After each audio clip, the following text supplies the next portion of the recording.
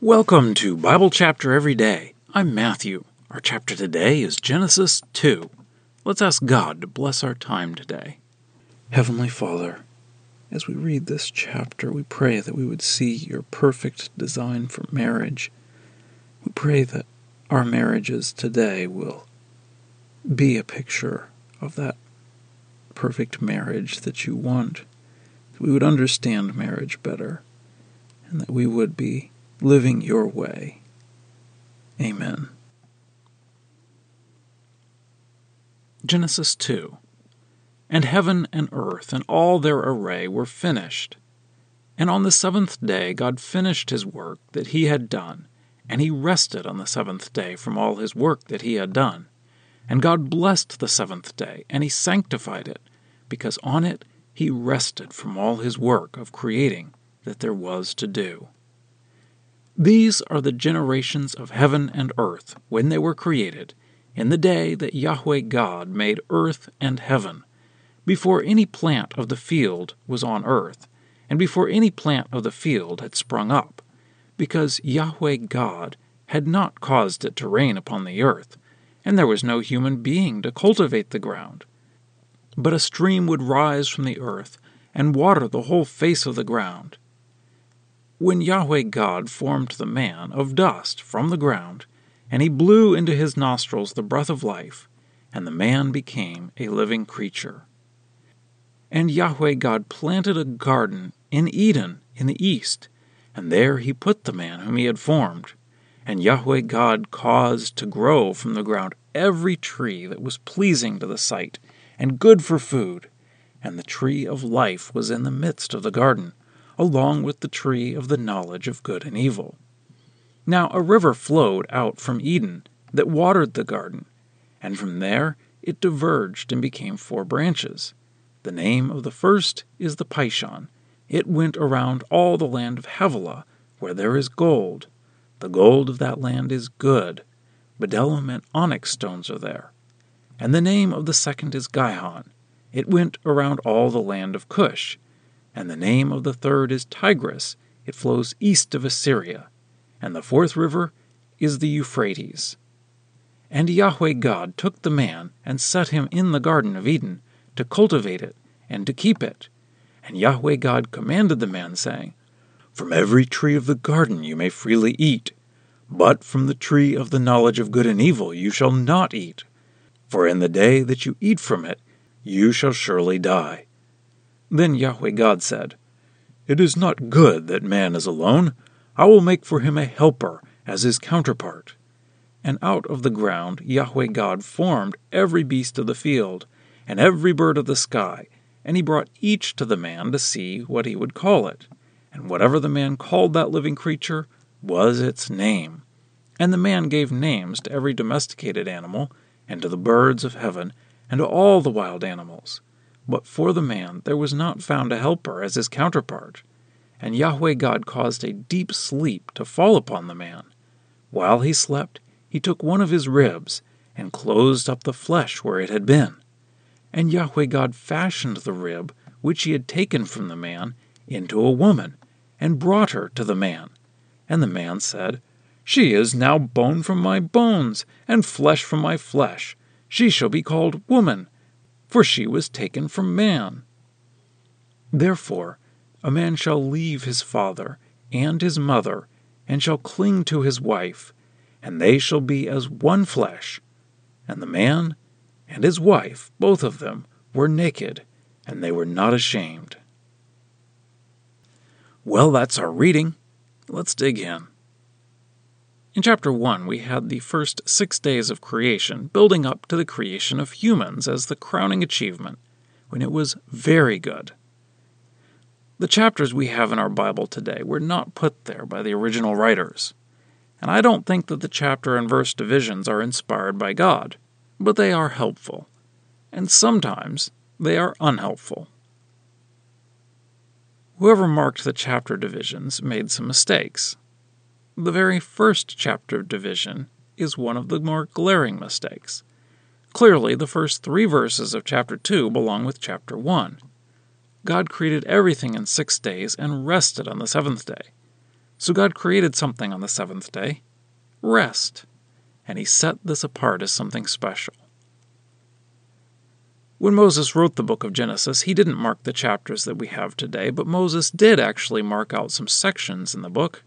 He didn't use numbers to do that. Instead, he used a phrase.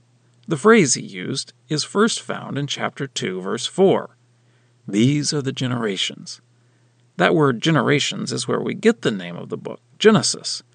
If you want to look for the next section that Moses marked out, you can look in chapter 5, verse 1.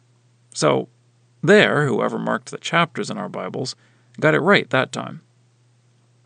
Whenever Moses starts a new section, he rewinds a little bit and gives us a little extra detail about what he just covered at the end of the previous chapter. In the previous chapter, the point I see is everything building up to humans. Now, in this section, Moses starts with the man and shows that everything was created for him. In chapter 1, God spoke everything into existence. But now we see God molding man out of clay and the breathing into him to make him alive. Then God makes a special garden for the man to live in. The garden is in Eden. So Eden is larger than the garden, and God creates all of the beautiful trees in the garden and a special tree, the tree of life, and another special tree, the tree of the knowledge of good and evil. There was a river flowing out of Eden to water the garden, and then it turns into 4 rivers. We have rivers with 2 of these names in the Middle East today, but 2 of those rivers we don't have. And remember, this is before the flood, so things could have changed a bit. Moses mentions gold and precious stones in one of the areas. So then God places the man he created in this beautiful and perfect garden and gives him the job of taking care of it. This involves gardening, but may also include guarding it. Then God gives the man a command that he must not eat from the tree of the knowledge of good and evil, and says that if he eats from that tree, he will die. Then we have a shocking statement, after all the times that God said that it was good in chapter 1, and that is that something is not good. It is not good that the man is alone. So God sets about to solve the problem. Now, of course, God knew what he would do all along, but the man needs to be brought along to see this as well. So God creates all of the animals and brings them to the man, and the man names them.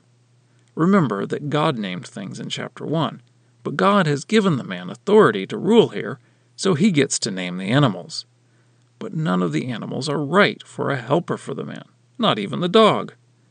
So God puts Adam to sleep and takes out one of Adam's ribs and molds that into a woman and brings the woman to the man. The man is so happy that he creates the first poem, recognizing how close she is to him. Moses adds some commentary to show us that this is how God established marriage. This indicates how marriage should be. And finally, this chapter ends with the man and his wife being naked and not being ashamed.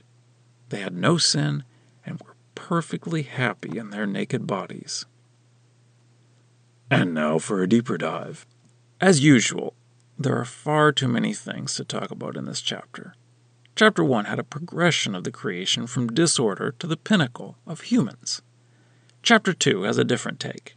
You could say that it starts with man and shows that everything is made for man, or you could say that it starts with man and builds to the pinnacle of the woman, when Adam speaks the first poem. Marriage was created by God and has a tremendous amount of meaning. This chapter shows God's plan for human marriage, and the New Testament refers back to this to make some important points. Jesus referred to Genesis 2 and Matthew 19 and Mark 10 to show that divorce is wrong. And really, Malachi referred to Genesis 2 and said the same thing. Paul referred to Genesis 2 and 1 Corinthians 6 to say that going to a prostitute is wrong. And really, the point is that all sex outside of marriage is wrong. And Paul gives us a hint of bigger meaning of marriage in Ephesians 5, while also referring to Genesis chapter 2.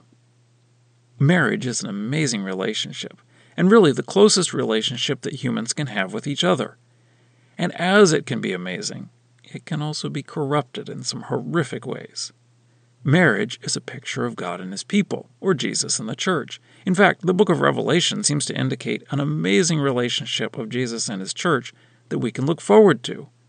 I don't think we can properly understand it now, but the best marriage on earth is the best way to understand it. The man represents Jesus, and the woman represents the church.